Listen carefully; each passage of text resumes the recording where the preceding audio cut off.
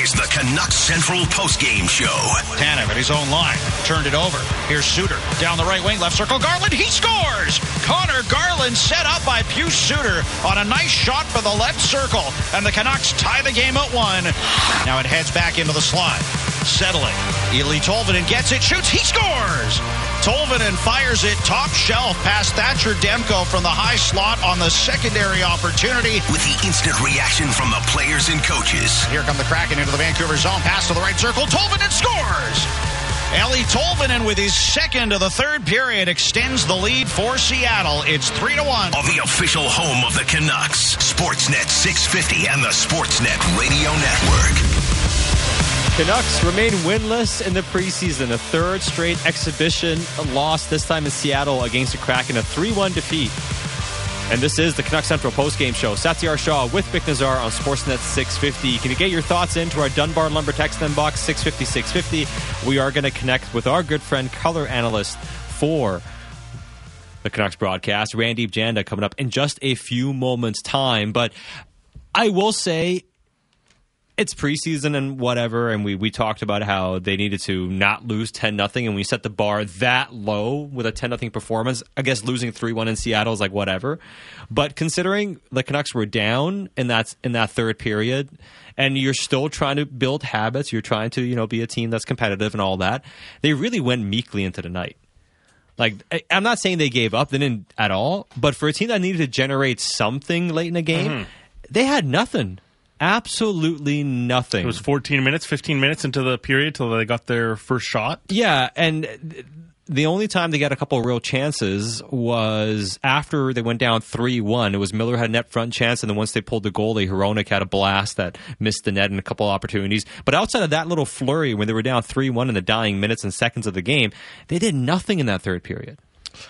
Yeah, really dispiriting offensive creation. Now, yes. It was kind of a trend in the whole game because if it wasn't Hronek and Ian Cole on the ice, they really struggled to move the puck out of the zone. So if you're struggling to move the puck out of the zone, where are the offensive chances going to come from, right? You have to be able to secure the puck, manage it well in your own end, and it was a tough night for the non-Hronek and Cole D-men. Yeah.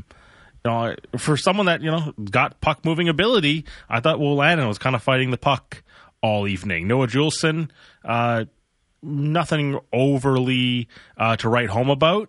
And Brisebois, we'll talk about a goal against here in a bit, but I just thought in general the other 4 D-men really struggled. We're going to talk about that camp battle in a bit, but it was a tough watch sometimes for the other 4 D-men. Yeah, I think that's one of my main takeaways, our main takeaways. We'll get to that coming up in a moment, but let's go and connect with our good friend Randeep Janda, calling the game alongside Brendan Batchelor. And, we made no bones about the fact that we had a real makeshift setup to be able to watch this game. You guys calling the game, us watching it, to be able to analyze it the best we could. You guys sounded great, I would say, you and Batch.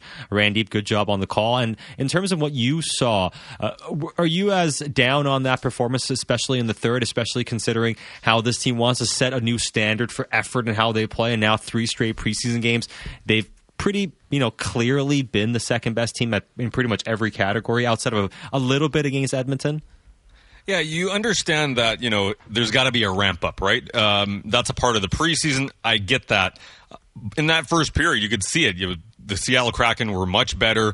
They were taking the game to the Canucks. But in that second period, and I know Bick is a huge fan of low event hockey, based on my experience of hosting with you in the past as well. But that second period kind of goes to script where you're saying you didn't give up much, you didn't create much, but you got a goal. So if anything, it leads into a third period maybe where the team kind of leans into it a little bit. I understand it's the preseason, but I'm with you. When you go about 13, 14 minutes without a shot on goal, guys, it was something that you'd expect a little bit more from especially the top line. And I know in the final 2 or 3 minutes when JT Miller and Besser and DiGiuseppe get a little bit more ice, they start to create. But at that point, Seattle's taking it easy anyways. So, you want to see your big dogs in moments like that, even though it's preseason, just kind of have a little bit more of a consistent effort. So I think Rick Tocchet's comments tonight will be interesting because for the majority of that game, Seattle was, not for the majority, the entire game, Seattle looked pretty comfortable. It got chippy in the first period, guys, but outside of that,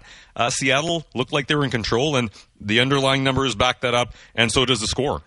Yeah, the interesting thing for me is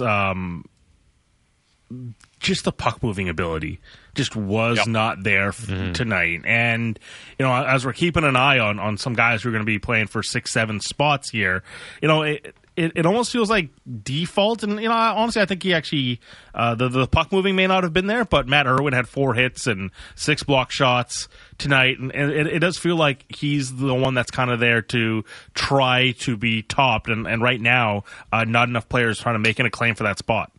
No, and I think for, heading into this game, Christian Wolanin was pretty high on my list. I thought he had a good camp. He's, when he's played, he's looked pretty comfortable, but even in the opening, I'd say 1 to maybe 5 minutes, there's 2 plays at the defensive blue line where he was just off. He couldn't move the puck, and a couple of them led to a penalty, which was Podkolzin's penalty, and then another one after that. So you could tell he was not comfortable right off the bat, which is something that, Wolanin's been pretty good at that. Overall, though, you're right. I think Ian Cole and Filip Hronek, if you watch both of those guys play tonight, you're saying, all right, the Canucks are in very good hands when it comes to that second pairing, if that's the way that they build it out. But it does show you on a night-to-night basis, and we saw this last year a bit, when Quinn Hughes is not on the ice, moving the puck up the ice is very difficult, whether it's skating out of trouble, whether it's making that first pass. And Hronek can do that, but, if you're trying to score points as one of the other defensemen, righty or lefty, I think it was a pretty difficult night for all of those guys, because for most of the evening, you could see Seattle basically just camping out in the Canucks zone. So I'd like to see a little bit more from those guys on Saturday night, depending on who's playing that game. You'd expect a pretty NHL-ready team from the Canucks on home ice. But I think Tocchet's selection of the lineup that night is going to tell us something, where who is that clubhouse leader when it comes to those 6-7 spots for this team. Yeah, I mean, I would say you can make the point that some of these guys played yesterday and, they might fare better in different situations. But at the same time, one of the things that I'm discouraged by a little bit is Seattle played with a lot of speed. They played with a good forecheck, and the Canucks defenders had a real hard time handling that. I think that was far more telling in terms of what a regular season, early season situation would be like compared to how Edmonton played. Edmonton played a strong game, but it wasn't like Connor McDavid and Draisaitl were driving every play, trying to make sure they end every single sequence with creating scoring chances. They didn't quite have that level of get up, so it wasn't like they were dominating to the level they can. I thought Seattle played with a lot of energy, and I think it's a pretty good barometer to evaluate these D-men. And I think as much as Wolanin looked okay yesterday against Edmonton, he really looked like he was under siege a lot in this game. And I think it's a bit of a concern. I see people mentioning Cole McWard and even Akito Hirose. I mean, maybe they have to give those guys a bigger leash, but I don't think they had imagined they would really be considering to have those guys in the opening lineup when we started training camp in the preseason. Yeah, ideally, you bring in these veterans, and I would say Wolanin is one of those players, even though he was AHL Defenseman of the Year. At the NHL level, he is still unproven, right? Otherwise, he'd be an NHLer.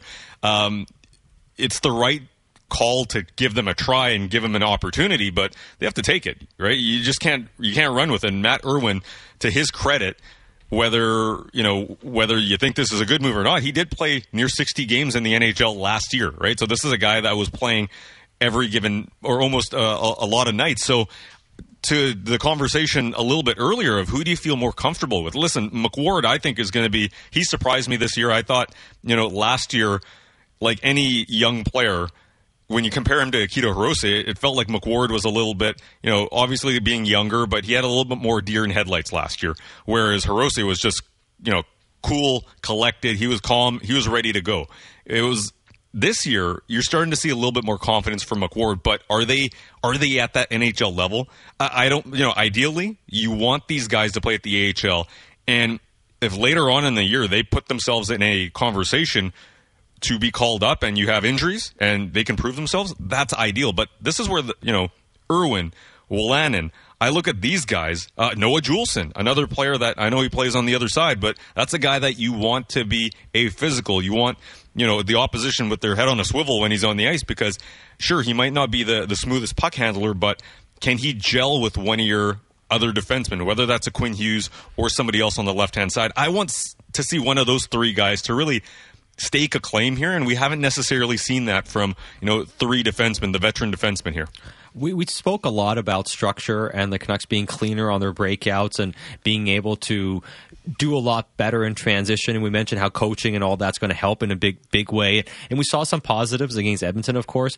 Was this a case tonight where the players, don't understand the details, didn't execute the details, or are they just not capable for the most part, outside of Hronek and Cole, who did have strong nights generally? Are they just not able to handle that type of pressure and speed, or is it still not figuring out how to play within the structure and break out properly? Yeah, I'm optimistic on a lot of these guys, but I think we do have to understand that the quality of defensemen in, especially last night against Edmonton, and, Quinn Hughes makes a great play on Zach Hyman in transition, basically angles him towards the Edmonton bench and just takes the puck off him. Carson Soucy, utilizing that long stick, and even though he's dealing with Connor McDavid, just does a great job of making the right play at the right time. So I think it does, the system and getting those details right is important, but these are higher quality defensemen, right? Philip Hronek, Ian Cole, they've been there for a number of years. Expecting guys that are, and even I would throw Tyler Myers in that conversation too. Yes, it can be rather chaotic when Tyler is sometimes on the ice, but at the same time, we've seen him make good defensive plays. We've seen him in the playoffs play a physical style. And at times, of course, make a key play in transition. The 6 and 7 defensemen that we're talking about here, they haven't really shown that. So to me, details absolutely matter, but I think there is a difference in the quality of defensemen we're talking about right now. And some of these guys, have been AHL/NHL defensemen. They are AHL players that have, gotten a certain amount of NHL games, and other guys are trying to establish themselves as hockey pros. So they're not quite at the NHL level yet.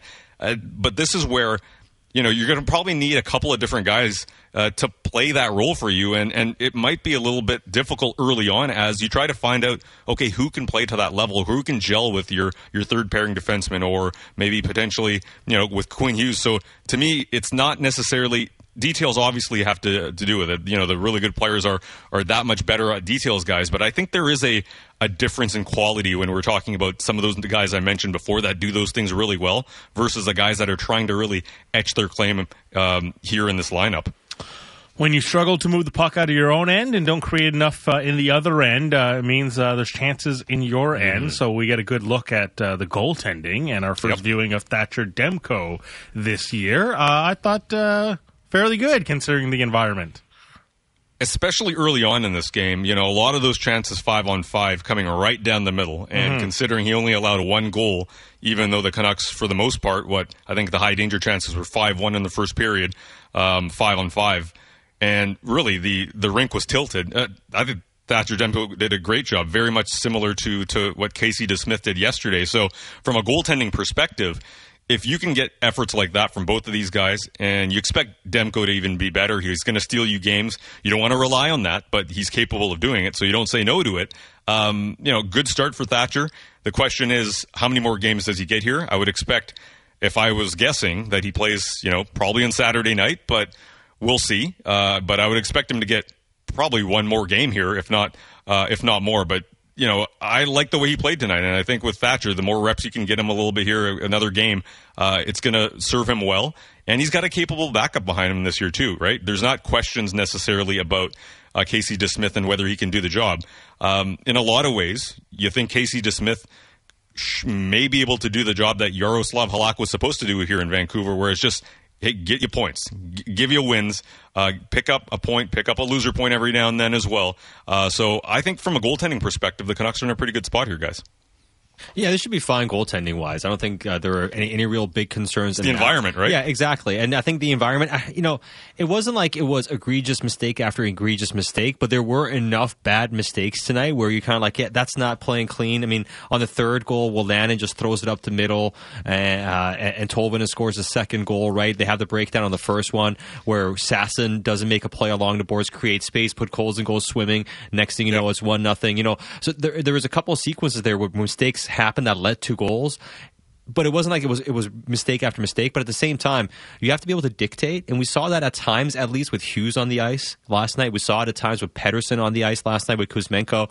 That was really missing from that JT Miller line. And one of the keys to the game we mentioned was, can the Canucks be able to dictate the same way with JT being the focal point and having Hronek and Cole as your D in comparison to having Quinn Hughes last night. And I think Cole and Hronek, like we mentioned, I think they had strong nights, but it was rather underwhelming from JT, Miller, PDG, and Brock Besser as well. It was, and I think in maybe the third period is where you started to see them pick it up a little bit late. We can say it's the final few minutes of the game, but I'm willing to give the guys the benefit of the doubt here in game one of their preseason. There's rust. You can try to scrimmage and you can emulate game action, but game three for some of these Seattle players, they're ramping it up here. And if this is your first game in the preseason, hey, if you're shaking off some rust, it's not a good game. I'm willing to see that, but I'm not going to necessarily overreact. But were they underwhelming? Absolutely, right? Like, there was not much speed on that line. It is a heavier line. JT, you could see in the second period, was trying to get physical with Riker Evans. He was trying to be aggressive on the forecheck.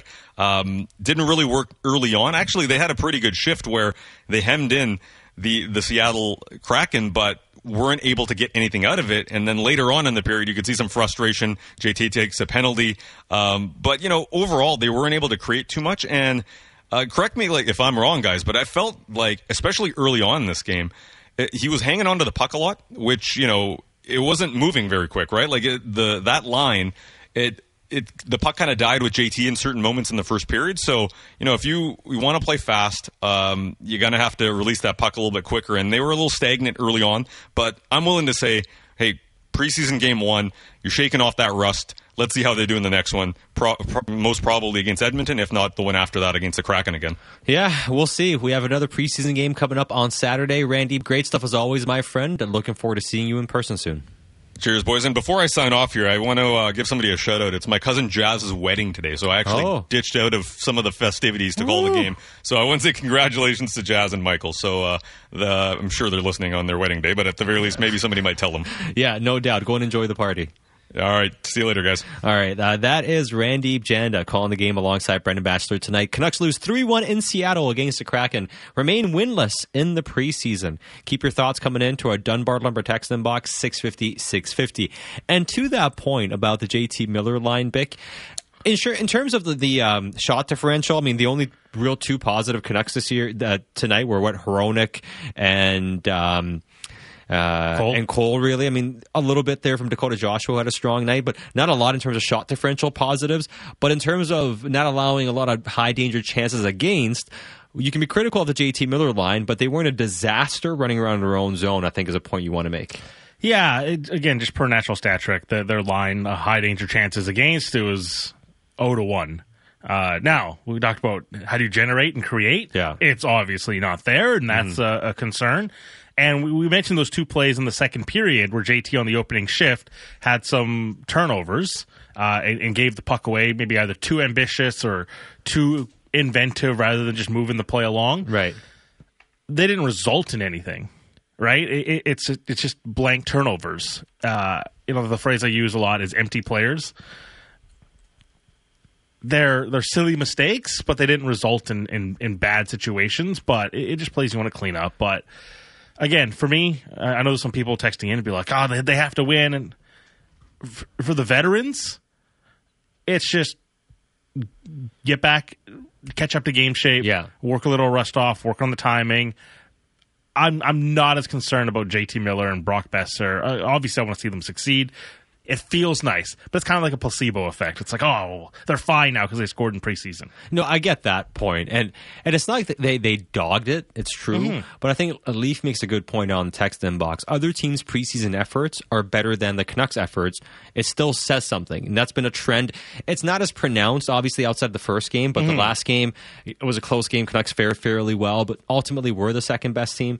Tonight, it was pretty decisively that they were the second best team, and they want to make a point of being a team that out-efforts the opposition. Sure. That is different now, has a different vibe to it. And I know that doesn't happen overnight, and that's not to say it's not going to happen either, but it's a point of we're still in that process of this team trying to attain what they're setting out to be.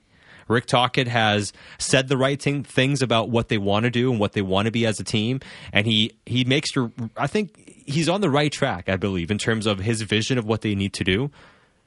can you get the players to execute that? And that's going to be something we're obviously going to have to determine as time goes on. But I think the point does remain. If effort's the standard and you're trying to set a new standard for it, it's still not good enough, even though it is the preseason. A lot of other thoughts in the text inbox as well, Bick, like this one here. The Canucks, with and without Quinn Hughes, are two entirely different teams. Yeah, absolutely. I, for one, am shocked. They didn't have their two best skaters today, right? It's part of the thing that is worth mentioning as well. And I'll just kind of looking ahead at the overall schedule across the NHL too. This one, Lincoln from Surrey. Why does everyone else use the it's preseason excuse? It's also preseason for Calgary, Edmonton, and Seattle. They look bad. The individuals look bad. It's all bad. This is a rough metric, and I'm not saying I've watched all 46 games of preseason so far, right? But just kind of judging the results, there have been 12 road wins. Yeah, so we're talking about 25%, and a lot of those are OT and shootout. So just the regulation wins, it's 5 wins. It's also fair to suggest, hey, let's see this team on home ice. Yes. We've only seen them on the road through preseason so far. It's true. And listen, it hasn't been good enough. It needs to be better. It's not a disaster yet. It's not at a, hit the panic button, be concerned rate yet. It's more about trying to hit the standards you're trying to set out here.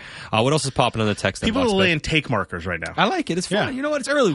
We're all working through this. This one, Mike in Kelowna, in downtown Kelowna. All right, we are done with watching dog crap play, full lineups, and let's get some momentum here. I'm tired of this. Well, again, I'll say you're going to get a better lineup versus Edmonton on home on Saturday. Yes. So, game 4 and 6, those are the lineups we're going to see. So it's right on cue to see the full lineup, Mike, and for everyone else texting in. Enough of looking at guys who aren't going to make the lineup. Put the team together and let's start the regular season. Some frustration in the inbox.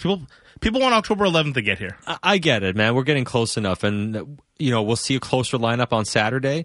And then the final preseason game, of course, coming up will also be one when you see a closer lineup. And it only matters in the regular season, but hopefully we see a bit more from the Canucks. This one from Gurnur, and he says, I think maybe draft guru Jim Benning should have drafted Cole Caulfield instead of put Colson. Love Pods, though. Still want him to be a beast for us. But, I mean, it's always tough to live up to your draft position to begin with, especially with players that get drafted around you. It's especially tough when you get drafted in the top 10, and even if you're a good player, because there's always going to be a star that gets drafted after you, if not multiple stars, that will make the selection look foolish in hindsight, or at least look like it's not as good as it could have been. And right now, guys like Cole Caulfield certainly make it look that way, right? It's not over for Podkolzin. He's still a young player. There are a lot of positives in terms of what he can be down the road. But it's also true, Bick, that he's struggling mightily.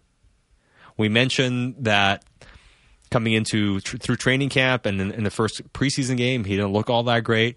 Didn't look great again today. We mentioned the first goal, him, Assassin.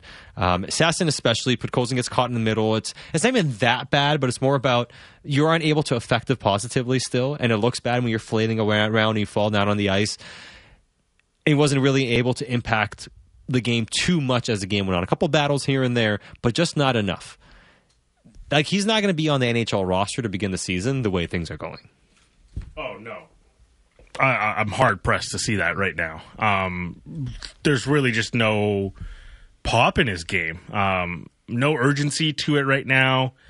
Even just in the offensive zone, are you showcasing something? And it's interesting when you frame it against, Cole Caulfield, Matt Boldy. And, this is a phrase you and I like to use of, like, what's your trait? Like, what's the thing that you're going to rely on to win in the league? Mm-hmm. Now, Cole Caulfield, hey, he might be a one-dimensional scorer. That dimension is a hell of a dimension. Yes. And Matt Boldy, he's having a successful career as well right now. And there's some speed, there's some gumption to his game, and he's scoring goals as well. And for me, what Colson's trait was effort and defensive awareness. Yeah. Well, that's not really showing out right now. So... And it's not even like the best trait to have when you're talking about a top 10 player. You want some offensive flair, but there was always that responsible playmaking element to his game, and it's a far cry. Like, we're talking about not even a guy that's not developing. We're talking about someone that's regressing right now. That's a concern. Anytime you see a prospect regressing, and it's not from a lack of effort, it's not from a lack of dedication, it's really all between the ears. And I've mentioned this before, but when that's the issue, it's impossible to try to nail down when and if this player is going to figure it out. And you can't be putting him in a position to try to figure that out at the NHL level, I don't think, right? So I think it's rough for Vasily Podkolzin right now in terms of trying to make this team, and it's going to be a bit of an issue. Nuck in the 6 says, I typically don't care much about the preseason, but there's something to be concerned about. We need some young guys to step up and fill some holes, Hogs, Podkolzin, Joshua, in order to have a chance to this year to make the playoffs. And I know he mentions you hope to see those guys kick down the door. I think Joshua, out of those 3 players now, he had a strong performance last game and was one of the better Canucks tonight. Even from an analytics standpoint, it was really not a good night for anybody outside of like Cole and Hronek. But the guy who had the best numbers was Dakota Joshua. And I would say he was the most active Canuck forward. Like, he has now embraced the challenge thrown to him by the head coach. He had the huge hit on Olofsson in the first period, coming downhill and just crushing him. He won a board battle against a couple of Kraken and created a scoring chance out of it. JT Miller set him up for a great scoring chance in the offensive zone. He's been active back checking. He was, working hard on the PK even. He had a very strong game tonight, but he's not a top 6 forward. Höglander was better against Edmonton, of course, but those guys, for as much as we talked about the back end, guys haven't seized opportunities. The guys who have chances in the top 6 haven't really seized them either. I think they've gotten good performances from guys who are fighting for 3rd or 4th line positions. Like the Bainses, now you see Joshua come in there. We mentioned Studnicka and Oman. But Höglander's been decent. But Podkolzin, even PDG tonight was okay. That, spot on Pettersson and Kuzmenko's wing until Mikheyev comes back, and the winger for Miller and Besser, like, nobody's really grabbing it yet either. No, and we're going to kind of do a deeper dive on that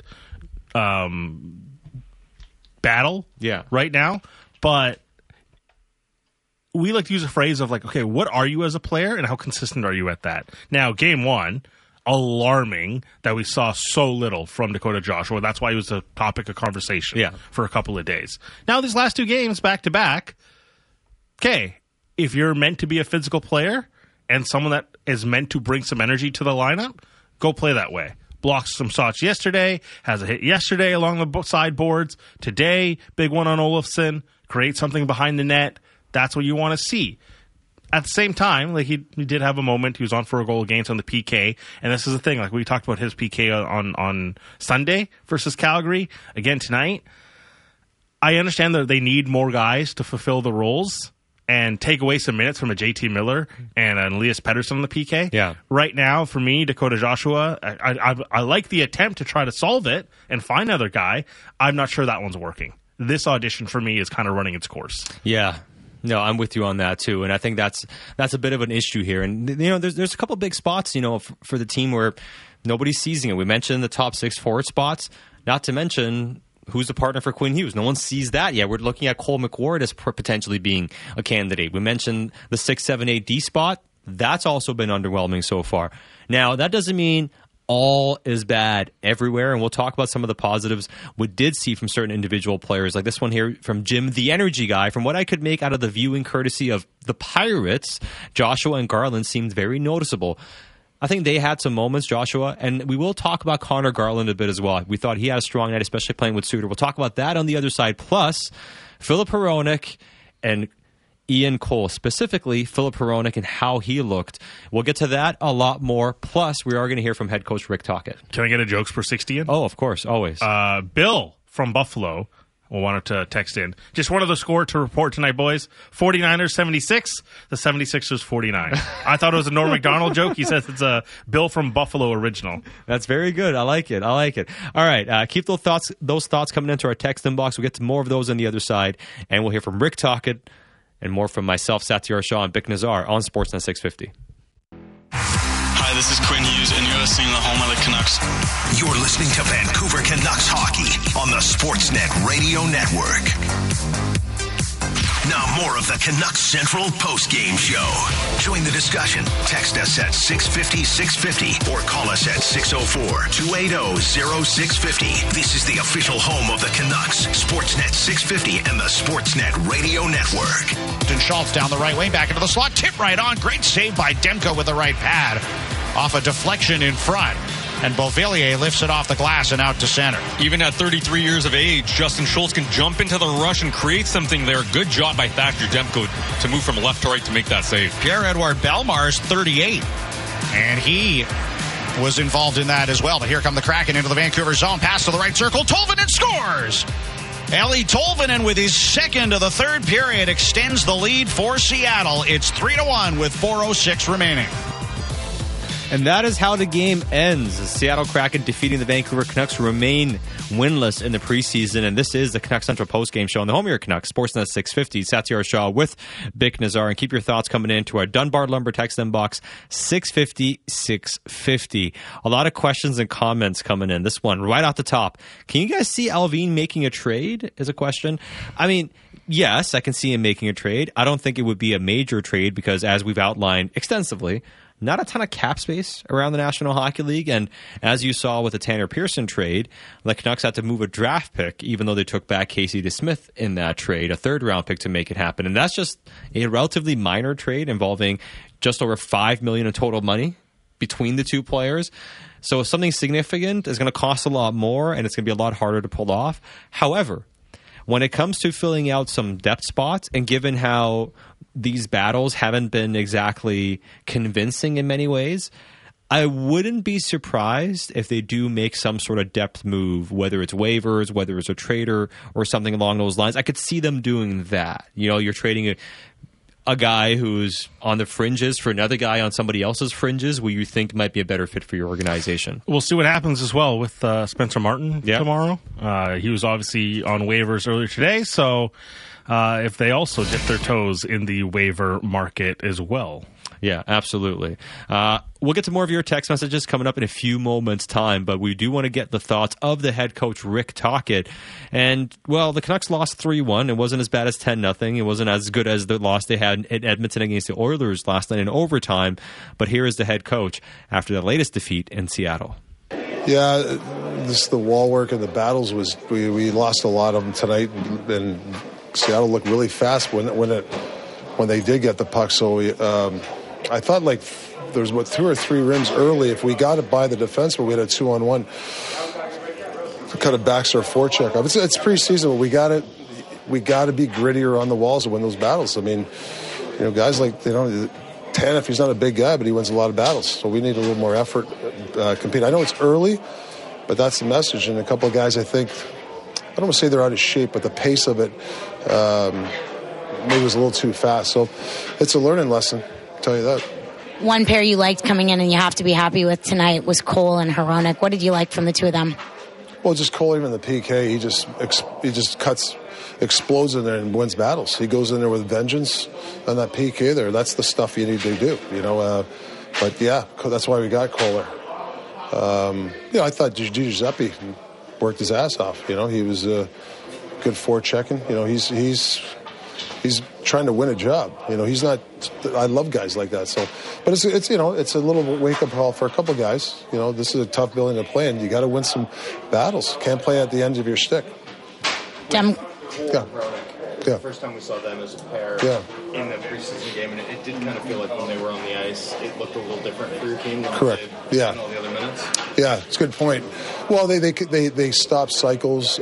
They make a simple play. And then you get puck possession. So, it was a good pair for us. With regards to the depth deep in your lineup tonight, anyone catch your eye or put you in a spot where you'll have to make a tough decision ahead of Saturday's game? Yeah, I don't know. I have to look at some video. A couple of guys were okay. Some guys were a little rusty. Had a tough time on some of the passes and stuff like that.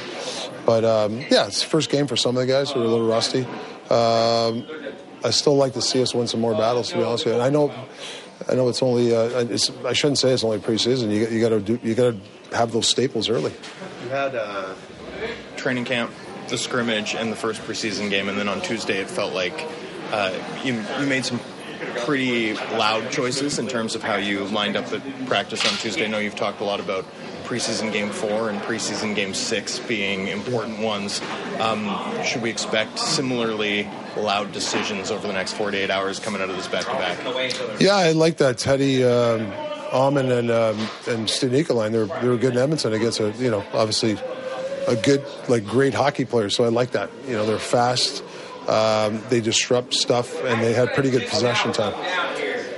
You've moved Joshua up to play with Garland and Suter in the third period. What did you want to see there? Well, I just thought that other line was a little, they were in our end a lot. We couldn't hold on to some of the pucks, so I just wanted to see. I thought Dakota was trying to play a heavy game. I thought he won some battles down low, so bumped them up. You had some commentary about his game and obviously played him, not just his game, but his fitness level in particular, and obviously you played him in back-to-backs, which I'm sure was intentional. Through the body, seemed to play a pretty heavy game over the last 48 hours. What did you see overall from him? Yeah, I saw him moving his feet a little bit. He didn't come in the greatest shape. He was just okay. So he's got to get himself in shape because he can be a big part of our team. We need some big guys that can play. So I thought that he moved his feet, won some battles in the corner, spun it out. So that's a step in the right direction. He's had 2 games now where he's chipped away at his game. And, he stayed consistent now. Is it important to you that having been challenged, sort of put in the B group, and obviously your commentary, that you got a response? Yeah, because he did. What I liked about him, he's talking to the trainers, the strength coach. Hey, I want to start working with him more. So he's being more proactive with that, and he knows where he has to get. So that's a step in the right direction. That is Canucks head coach Rick Tocchet after a 3-1 loss in Seattle against the Kraken, and he did not sound very convinced either by the performance. And like this text message says here, Tocchet doesn't want to say guys are out of shape, but the game was too fast for them? ? Exclamation point. Yeah, I mean, he mentioned it was the first game for a few guys, so you don't need to it doesn't take you too long to figure out who were playing their first game, and he mentioned how Hronek and Cole played well. So it comes down to guys like, JT and guys like Besser who seemed a little bit behind the play at times, although like you mentioned, it wasn't like they were terrible, but they weren't winning a ton of battles. They weren't coming away with pucks consistently, and that's something the coach outlined. And he brought up yet again a few sequences where they could have got more from certain guys, and they need to get into better shape. I don't think he feels like the fitness is quite up to par, maybe for the team entirely at this point. Sorry, you came to me faster than I thought. I'm not out of shape. You're not out of shape, you ready? Preseason was going a bit fast for me right there. Honestly, it's especially for something that's valuable to Rick Tocchet, him mentioning those plays that could have led to odd man rushes, 2-on-1s. I know we joke a lot about wall guys, inside guys. We mention it so much because it's important to the way Rick Tocchet wants to play and the way designed by Patrick Allvin and Jim Rutherford. They went and found their coach and they've empowered him to play his way. So that's the sort of stuff that you have to get right. And if he's not seeing that, it's going to get called out. As much as we want to see like high flying hockey right now, this is something that's going to be a major mantra from Rick Tocchet, and when it's not happening, it's telling that was one of the first things that he was mentioning, that those wall plays weren't there for them tonight. Yeah, wall plays, board battles, you're not doing enough in those areas, and he always talks about how important those things are. Now, he gave credit, of course, to Dakota Joshua and how he played, but in terms of anybody else in the forward group, there's some moments he did mention too. He liked kind of what he saw from Garland and Suter, and he did have to break up that line with Beauvillier, he thought, because the fourth line was getting hemmed in, so that's why he wanted to throw a little Beauvillier in there. So, and we kind of mentioned during the intermission how Beauvillier, Suter, and Garland were probably the Canucks' most consistent line. They had some good moments. They created some scoring chances, of course, scored the only goal, and that happened because Beauvillier was forechecking strongly, created a turnover, got the puck to Suter, who fed Garland to score the goal. So there was a nice, smart play plus a lot of effort. They had a few good. I mentioned there was one play where it's a small thing, but especially in light of a performance like this, Bick, I do think it bears repeating, or at least mentioning here on the postgame show.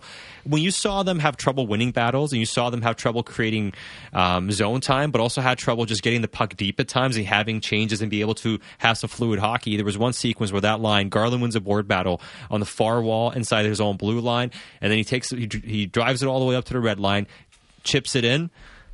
Beauvillier chases. This is at the end of their shift. They're about to change. Beauvillier chases hard, forces the defense on the goal behind us, and then he peels off for a change. The guy's going to get set up, and they create a turnover in the neutral zone because they're set up and ready for Seattle coming back going the other way. They didn't have enough of those shifts, and that was a line that actually executed some of those shifts.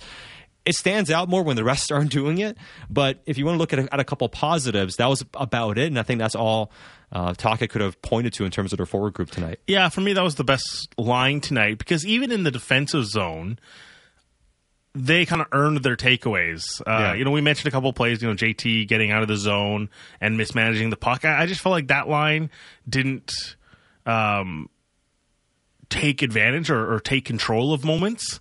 It was a lot of passive play tonight. That's why we highlighted a play like Archie Baines, going shoulder to shoulder, knocking someone over, because that's winning a battle, right? And throughout the course of the evening, there just really wasn't enough of that. And maybe that Suter, Garland, Beauvillier line is the one that kind of did the best this evening. That's the one to me that's okay. That's something that can carry over into October 11th. Yeah, and you saw how that Bluger, Oman, and Studnicka line played, and if they can continue showing that, then maybe you feel like, okay, that's our bottom six kind of combo. And if the coach was obviously glowing in his praise for Phil Di Giuseppe and how he wins board battles and how hard he works, so the coach loves him. So maybe you feel like he's going to stick with Besser and Miller, and I think that could be the makings of your forward group right there, especially if Höglander can stick with Kuzmenko and Pettersson until Mikheyev comes back. I want to ask you about PDG, because he mentions, that effort. The complaint I had on the Joshua play on the PK is he kind of gets in a collision and he slides into the boards, and it's slow to get back into the main part of the play, and then Tolvanen gets the chance to bury that goal around Sheldon Dries. PK, as much as we talk about awareness, stick positioning, it's effort, man. Yeah, it's it is attitude, effort. and it's commitment, it's desire, and it's effort, and that's a play. Like, I understand you're aggrieved that someone bumped into you, but you got to get up here in a hurry. You can't either the ref puts his arm up or he doesn't. Yeah. And you got to go to the whistle. Your effort is not incumbent upon the referee's decision, so you got to do that. And PDG just gets heaped upon praise time and time again of, hey, this guy's committed, and you just see a natural energy. Is the overall burst there? All this sort of stuff. We can talk about that, but is that a role PDG can win? A depth PKer. I think he can, because of the predictability in how he plays, and he will give that effort. So I think that's how he could carve out not only a spot for himself in the roster, but also have a role in the PK. And even if he gets bumped down from that line, if somebody else emerges, hopefully, then he not only can play in the bottom six, but now has a defined role on the PK. Mm-hmm. That's how he becomes more valuable. You need to have a role more than what you do at 5-on-5, right? Yeah, and you start breaking down the non established 9 guys here, and trying to look, okay, who's finding a role, who's going to be there on the opening night roster. Well, that's why even with Dakota Joshua, the coach said positive things, but still was like he needs to be better. He still wants to see more from him, because right now, if we go, let's just for a moment say Höglander plays with Pettersson and Kuzmenko, and PDG stays with Miller and Besser, and Beauvillier, Suter, and Garland are our line, and we just mentioned Oman, Bluger, Suter with Garland and Beauvillier, Bluger with Studnicka and Oman. Well, that's your 12 forwards. That means Dakota Joshua is your 13th forward. So if you're looking at what else can Dakota Joshua do, I think he still has 2 or 3 games to show he deserves to be in the opening night roster. He's going to make the team. Is he going to be on the opening night roster? And if we're going by the power ranks right now, if you want to take a quick look at it, I know you've been looking at kind of sizing up the battles here for these positions. I'd say those are the 12 forwards that probably start the season on opening night right now if nothing changes. Yeah, the ones that you can confidently say, hey, these guys are going to be there for sure with a bullet. There's no conversation. It's 8 guys for sure. Okay, right. I know people are like, hey, what about Nils Höglander? Just for sure, Pettersson, Miller, Bluger, Suter, Kuzmenko, Besser, Garland, Beauvillier. Yeah. Those are the for sure. Obviously, Mikheyev status to be determined, but right now, early season, it's iffy. But after that, if you want to talk about the next group, it's Joshua, it's PDG, it's Höglander, it's Studnicka. Put Coles in if you want to throw him, but it just feels like he's playing himself out of it. And then Nils Oman. So we're talking about 5 guys for 4 spots here. Someone's going to be left out. And yeah, it just feels like all those other guys have shown something, right? Like PDG just does PDG things. Just it's he's not flashy. And does Joshua bring a more physical element than PDG? Yes. Does Höglander bring more skill? Yes. Does Studnicka bring more speed? Yes. Does Oman probably have a bit more like the center capability than PDG? Yes. So everyone kind of beats him in a trait, but like who do you feel safest with? That's the thing. It's he does the job, even if you don't find it very attractive. You kind of need those guys that I've used the term tugboats before. He's kind of the tugboat, and he just seems to fit with JT Miller better than any of those other players. And so that could be his role. But right now you start going through it, and you're not going to put Dakota Joshua with Pettersson. No. And Studnicka, he's bringing some energy. So it's like Joshua's competing with that group right now with Studnicka and Oman. And right now, I think he's probably fifth among those 5 guys. Yeah, so I think he's just on the... I mean, he'll make the team, but again, like, is he getting in opening night? And once you go through the roster the way we did, because we can be critical of Höglander's play, but Höglander has still been better than any of those guys, really. And he's still been able to create. He's still... The coach is still positive about his game overall, despite having some criticism about him, but... That's kind of where it's at on the forward group aspect. We'll get to your reaction coming up in just a second here. 650. I did like what I saw from Filip Hronek tonight. And there's a real quality to his game. It wasn't perfect, of course, right? And him and Ian Cole took a penalty, a bad penalty, which led to the 2-1 goal in the third period. But outside of that, I thought he had a strong game defensively, was physical, clear the net, strong on the PK as well. But Filip Hronek, there's a real quality to his game, Vic. Not only with how he moves the puck, how he can shoot the puck, and how he thinks the game, but also just with his physical defending, how good he is along the walls, how good he is at getting position and leaning on guys. And I don't mean just being physical; it's getting in the right positions. Well, the phrase Taki used was, "Hey, they break up cycles." Exactly. And it's how breaking up cycles isn't just about how physical you play; it's also about how effective you are in those areas. And Filip Hronek is a real sturdy player, Vic. Yeah, we got a text in the second intermission that we didn't get a chance to get to, so we'll pose it to you now. Nathan texted in, what type of past Canucks D do you compare Hronek to so far? We thought about this pretty extensively when this question was posed to us. It dominated our conversation in the third period. Yeah, and... honestly, I can't think of a single defenseman who stylistically, in terms of aesthetics, really remind me of him, because he's kind of unique with how he carries himself and plays and skates compared to other defensemen. But I think profile-wise, there's a couple that are pretty close. Now, the one that leapt out to me, now Nathan's suggestion was Dan Hamhuis, and I just think more natural Hamhuis, defensive ability. And also a bit more natural with his skating. Dan Hamhuis in his prime was just a beautiful skater. Not that Hronek's a bad skater, but I think Hamhuis was a little bit different profile-wise, I'd say. The one I come to just because he fills so many buckets of attributes. Now, again, this isn't a perfect comp, but we're saying of Canucks comps. What about Kevin Bieksa? Yeah, righty defenseman. And we're talking about something Filip Hronek, who's 6 foot, 190, Bieksa 6'1", 197, so a little larger, and mobility is there. Now, probably a little bit more offensive upside to Filip Hronek. But Bieksa still had a 40-point year, could get 30-point, he was a good puck mover. Absolutely. And I would say more of a aggressive upside to Kevin Bieksa. Tougher, yeah. There's gritty plays we're saying to Hronek, but just the raw, vicious mentality, certainly you'd give Kevin Bieksa the edge over a lot of people in the league. But that's really the only one I felt comfortably like, that's the closest one. I don't know if it's a great comp, but that's really the closest one I can come to. Same. And again, it's not great, especially aesthetically. And like you mentioned, some differences. But in terms of, you're right, if you look at the checking different boxes of what they can do at a high level or a good level, they're very similar in that type of regard. So I'd say that's the best. Somebody texted in and said Oland. But the thing is, it's like, I do like that one. But Olin's 6'4", 220. Yeah, it's different profile too. And Jovo would be an interesting one, but it's you're talking about 6'3", 220. Yeah, but Olin was also an absolute monster. Hronek's not going to stand guys up the way Olin did. He's not going to be quite as physical as Olin Edler. was. Edler's a large dude.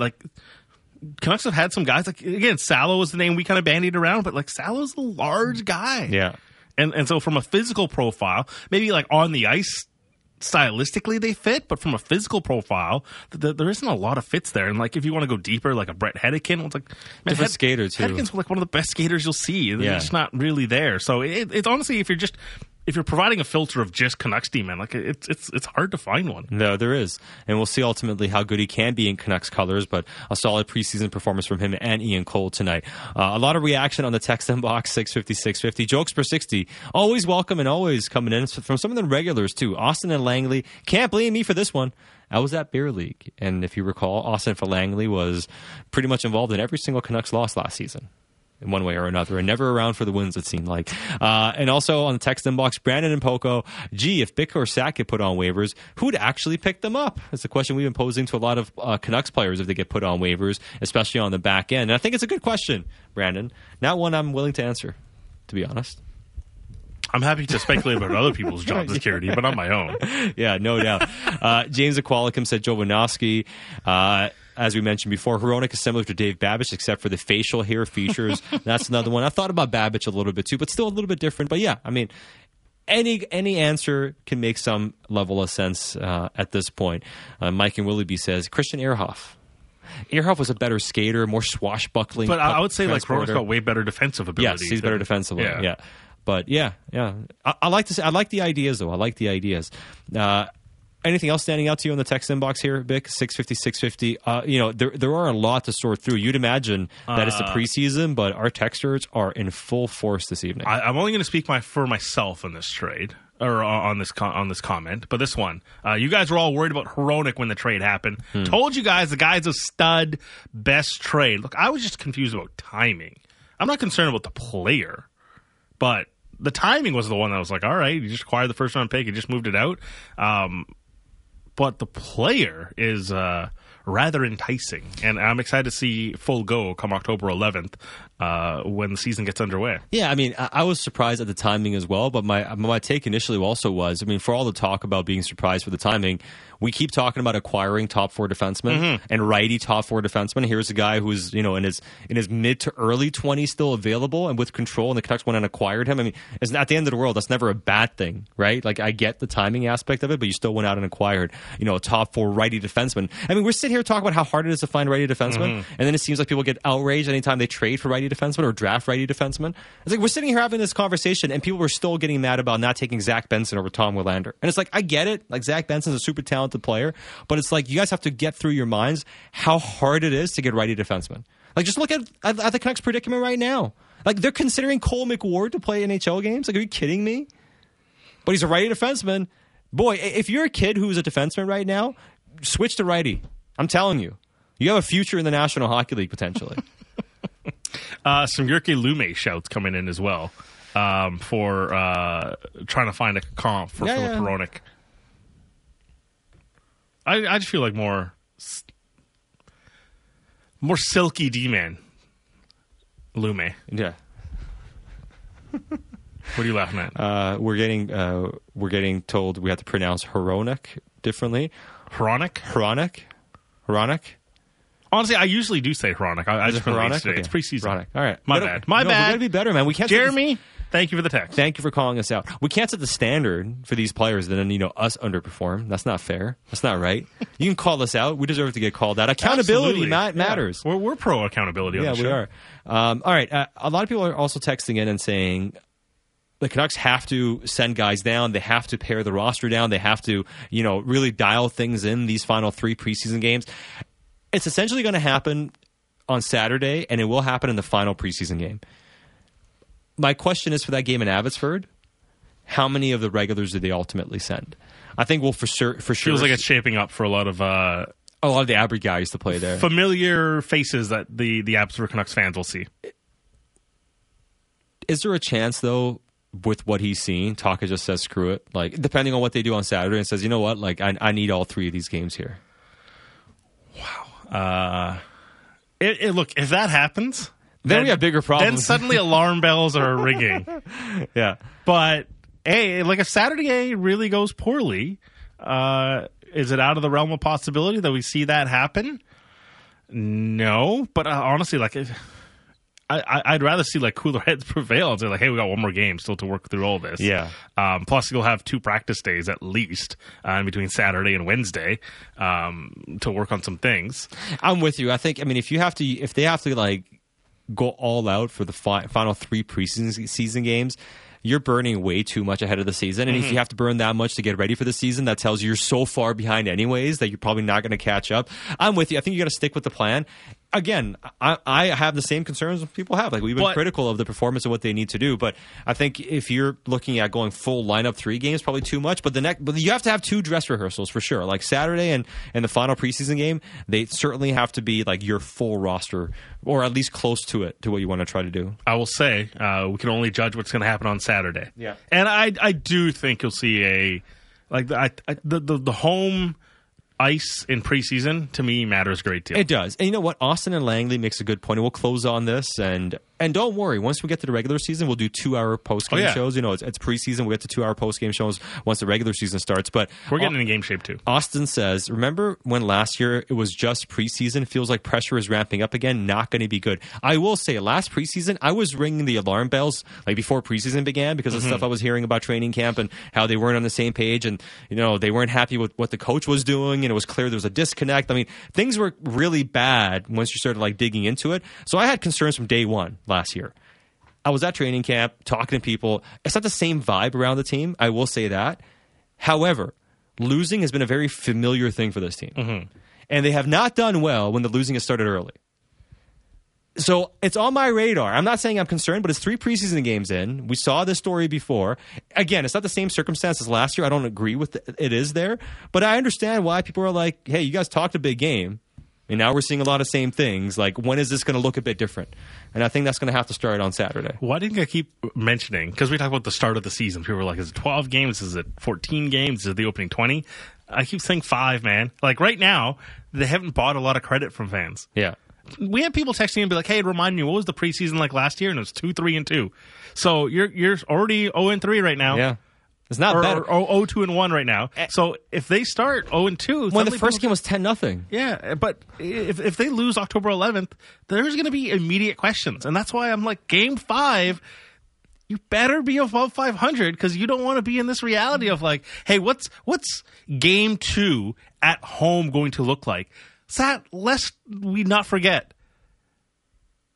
They booed at the home opener last year. They threw 4 jerseys on the ice. The easiest layup of the year is home opener. That was a nasty game. And it was nasty. That was the low point of the season to me, was the home opener last year. It was defeating. It was like, wow. This is over already. The task is so heavy. It's already done. Yeah. And so I'm just saying, like, October 27th, they come back from this road trip. Yeah. Game number 7. If they're like under 500... I'm not convinced it's going to be a pretty sight. No, it's not. And and James asks, your take on Millsy tonight, looking in shape? Didn't look great. And they weren't terrible, but the point again is like, to what you mentioned, there isn't a lot of leeway right now. And you can't afford to get off to a bad start, especially when it's gone in your head already. We talk about breaking habits, but it's really hard to break habits and have different mentality when the same things keep happening. You got to stop that cycle at some point. And so far, it's only preseason, but it's the same things happening, kind of. Not quite exactly, but enough for you to be a little concerned. I get it. Like, I understand the consternation. It is, however, preseason. And hopefully the Canucks, for the first time in a few years, get better as the preseason goes on. Because...